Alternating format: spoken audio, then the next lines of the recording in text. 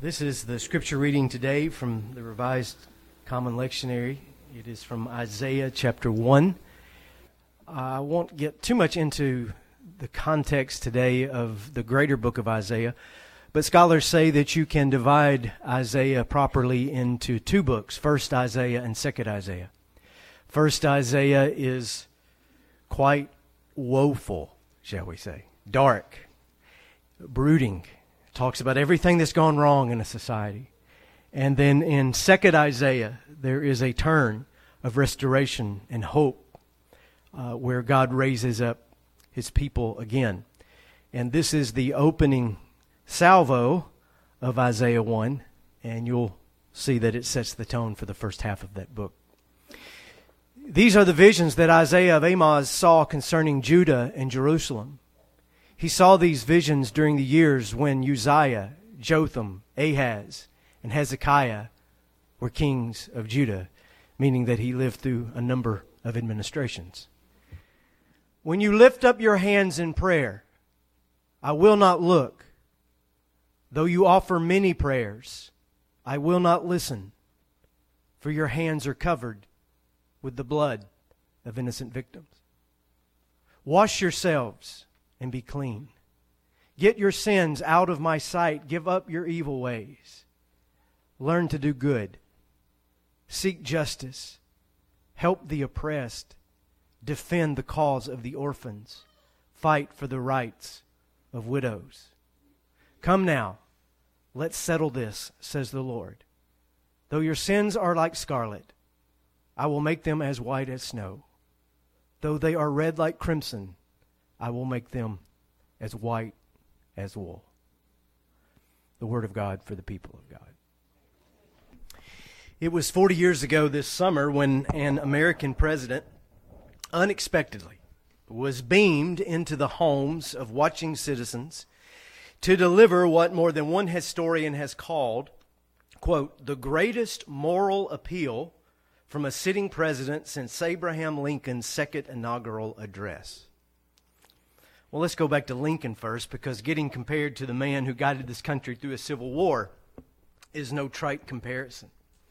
When Lincoln was sworn in to take a second term as president, his first had been consumed, of course, by war. He took office in the early spring of 1861, having to come to Washington in disguise because of so many death threats against him. And within a month, the South has seceded from the Union. The war was fought at first to hold the country together, with slavery being a secondary issue. But finally, thankfully, slavery became the moral cause to free those in chains first, and then, if possible, to save the wholeness of the country. In March of 1865, just a month before the war would end, and about 6 weeks before he would be assassinated, Lincoln made that inaugural address the high point of ethical rhetoric by any president to ever live. This is a portion of it.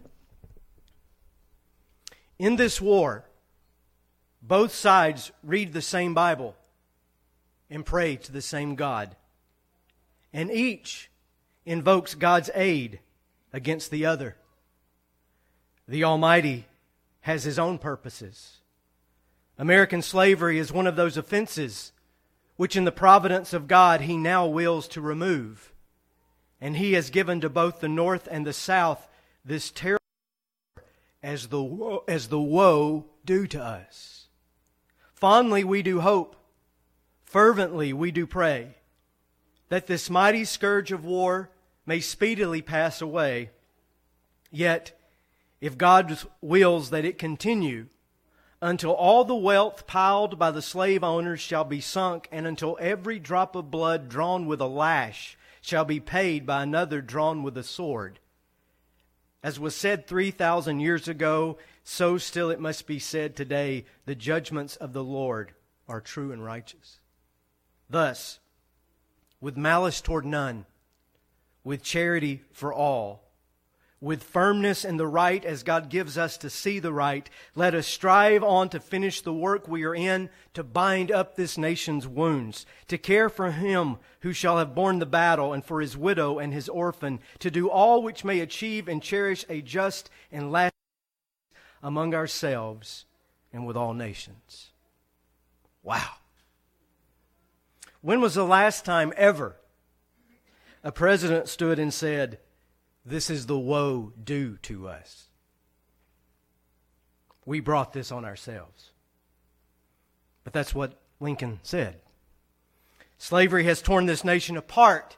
We must face this truth, and we accept the hideous outcome of our sin, and we turn to bind up our wounds, to care for those who have bore the brunt of this battle, and to heal our souls. That is not the usual line, no matter which party is in power, is it? Humility, honesty, repentance. So when historians say that a president has delivered the greatest moral appeal since Abraham Lincoln's second inaugural address, maybe we should turn our attention to it. 40 years is long enough now to make such a judgment. And when you hear a portion of this address, I hope you will realize, indeed, that few politicians have challenged our ethics like this in our lifetimes. The president was Jimmy Carter. And in the summer of 1979, against his advisors' wishes, he delivered what has become known as the Malaise speech. It was a sermon, really, that he called the Crisis of Confidence. And he spoke it as the Sunday school teacher he was and still is. Full disclosure, I worked once for Habitat for Humanity, and President Carter has been friendly to me. He once and said some general about them. But before you think that I was campaigning for him back in 79, I was 8 years old. And my parents didn't even vote for him. But I have great admiration and affection toward this man. And here's a part of what he said that summer. And these words have held up over 40 years. As I was preparing to speak, I began to ask myself the same question that I now know has been troubling many of you. Why have we not been able to get together as a nation to resolve our serious problems? It's clear that the true problems of our nation are much deeper than gasoline lines or energy shortages, deeper than inflation or recession. All the legislation in the world can't fix what's wrong with America. In a nation that was once proud of hard work, strong families, close-knit communities, and our faith in God, too many of us now tend to worship self-indulgence and consumption. Human identity is no longer defined by what one does, but by what one owns. But we're discovering that owning things and consuming things does not satisfy our longing for meaning. We have learned that piling up material goods cannot fill the emptiness of which have no confidence or have no purpose. And what you see too often is a system that seems incapable of action, twisted and pulled in every direction by hundreds of well-financed and powerful special interests. You see extreme positions defended to the last vote, to the last breath, by one unyielding group or another. You see a balanced and fair approach that demands a little sacrifice from everyone, abandoned like an orphan without support and without friends. And summarizing, the path I've warned about tonight leads to fragmentation and self-interest. Down that road lies a mistaken idea of freedom, the right to grasp for ourselves some advantage over someone else. That path would be one of constant conflict between narrow interest ending in nothing but chaos, immobility, and failure. 40 years ago.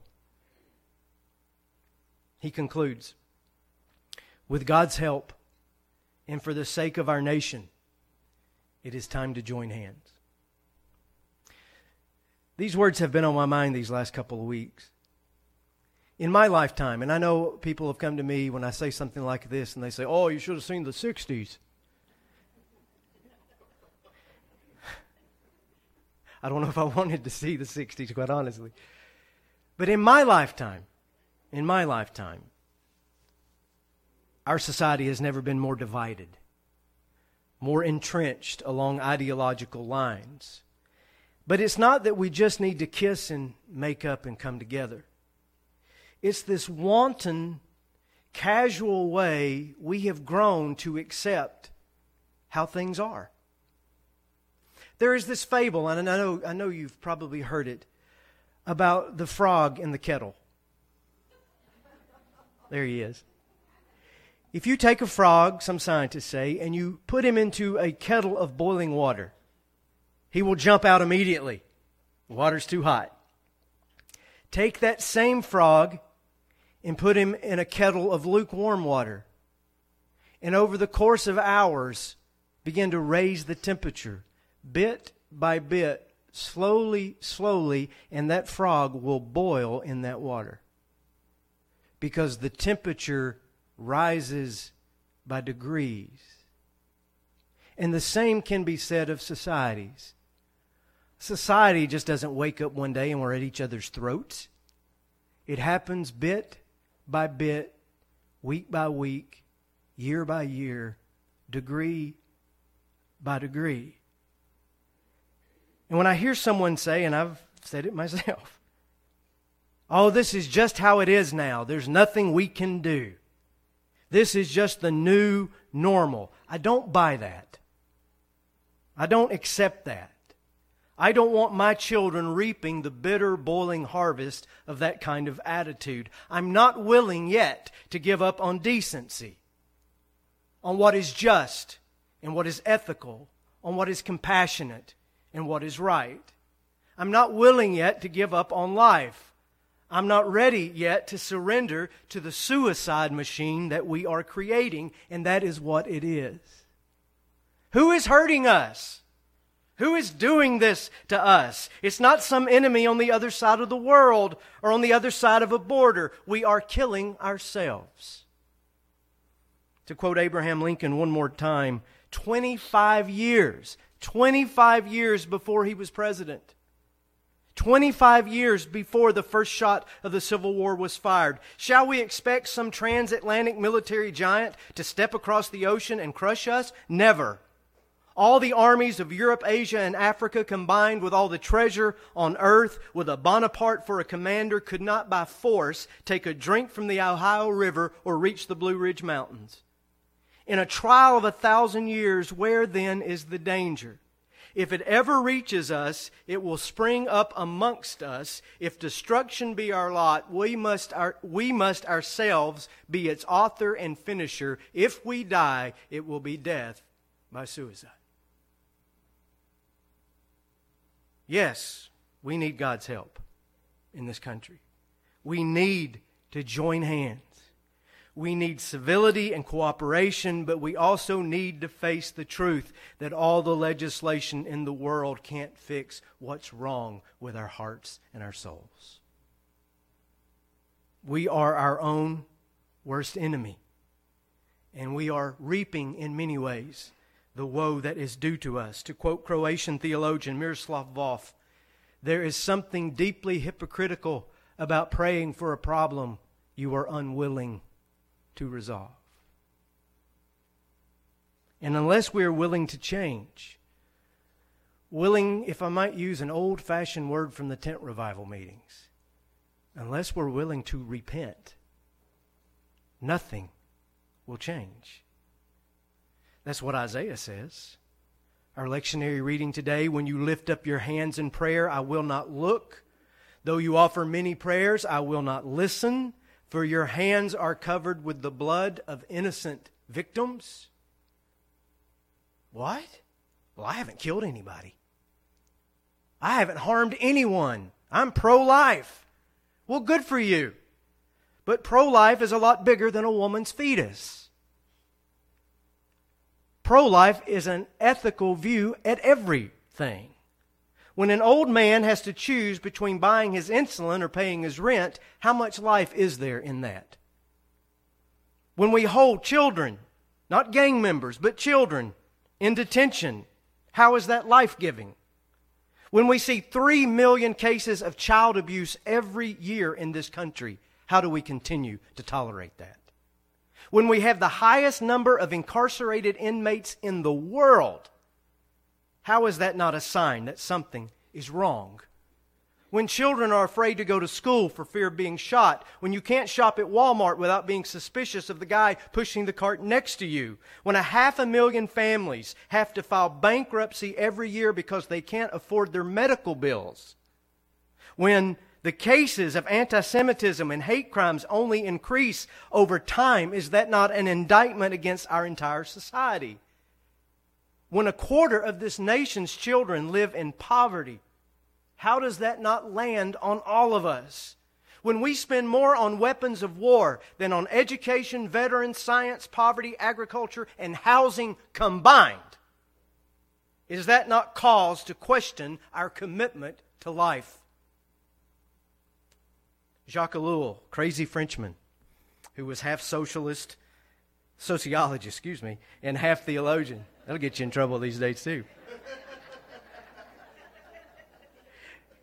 He said this: in a society like ours, meaning an advanced, technologically advanced Western society, it's almost impossible for a person to be responsible for anything. Each person simply carries out their individual task, and they don't realize how they are connected to the whole. And the example he gives is a dam that breaks. There's a dam in the countryside, just like this one. Water comes pouring over it. The dam collapses. They launch an investigation. How could this happen? And the engineer says, I just took measurements. So they go to the contractor. I was just following the blueprints. So they go to the guy that poured the concrete. I just poured this one section. They go to the mayor in town. We didn't see any need to not follow just the simple 100-year flood plan. And when it's all said and done, no one is responsible because everyone is responsible. That's how communities work. We live in this great country with great communities, but we are connected to everything around us. Our actions, our words, what we believe, what we act on, what we don't act on, are all connected to a bigger piece of the puzzle. We become guilty when we throw up our hands and say, well, that's just how it is. There's nothing that I can do. The blood is on our hands and the shame is on our heads if we retreat to our gated communities and kick back with an $80 bottle of wine and turn on the news and say, tisk, tisk, tisk, it sure is bad out there. There is no out there. There is only here. There is only here. Well, this sounds a whole lot like you're preaching some kind of social gospel. Well, what other kind is there? Pure and genuine religion in the sight of God the Father, the Apostle James says, means caring for the orphans and the widows in their distress. The whole law can be summed up in this one command: love your neighbor as you love, not live, but love yourself. The Spirit of the Lord is upon me, Jesus said, for He has anointed me to bring good news to the poor. He has sent me to proclaim that captives will be released, that the blind will see, that the oppressed will be set free. Any gospel that does not push us to do the right thing right here, right now, is not the gospel. It is a counterfeit. Now, I know that I'm going to get a lot of whataboutisms. Do you know what those are? Well, what about borders? And what about my rights? And what about him? And what about her? And what about them? And what about this? And what about that? Well, hold your horses. I'm not talking about policy. I'm not talking about politicians or political parties. I'm talking about principle, about Christ-filled compassion, about regaining our conscience. Besides, you must know by now that no political party, candidate, platform, or promise is going to put this country together. It is one great corrupt competition for dollars and for power. And there's no one riding over the hill to come save us from ourselves. The only prescription that will work is this one written by Isaiah 3,000 years ago. Learn to do good. Seek justice. Defend the cause of the orphan. Fight for the rights of the widows. Come now, let us settle this.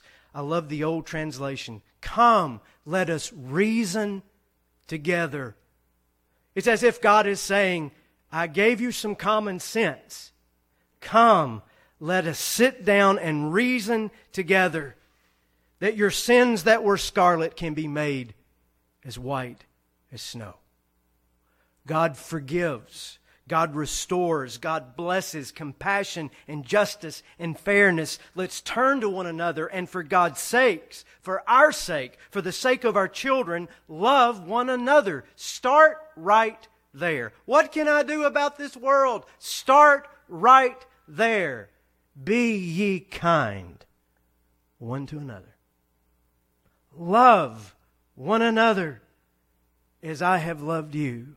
No man has greater love than this, than to lay down his life. Give up some of your rights and your wants and the things that you are so staunch in defending. No greater love hath any man than this, than to lay those down for somebody else.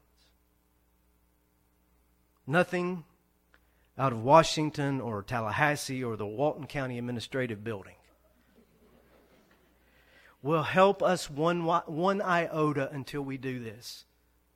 Until we defend the innocent, until we learn to be unselfish and give up our greed, until we relearn how to be good neighbors, until we look at every person we meet as the made in the image of God creation that they are. Nothing will change until the church remembers how to convert would-be racists to the welcoming love of God. Until we intervene in the lives of children who would otherwise end up in prison. Until we start advocating for the poor, for widows who can't understand their Medicaid paperwork, for those who can't speak English but are trying to do the right thing, for those under the threat of violence. Until we are ready to use our voice for the least of these, we have nothing else to say. After all, it was the least of these that Jesus said to look for, and that's where we would find Him. When the Son of Man comes in His glory and all the angels with Him, then He will sit upon His glorious throne, all the gathered in His presence, and He will separate the people as a shepherd separates sheep from goats. Then the King will say to those on His right, Come, you who are blessed by my Father, inherit the kingdom prepared for you from the creation of the world. For I was hungry, and you fed me.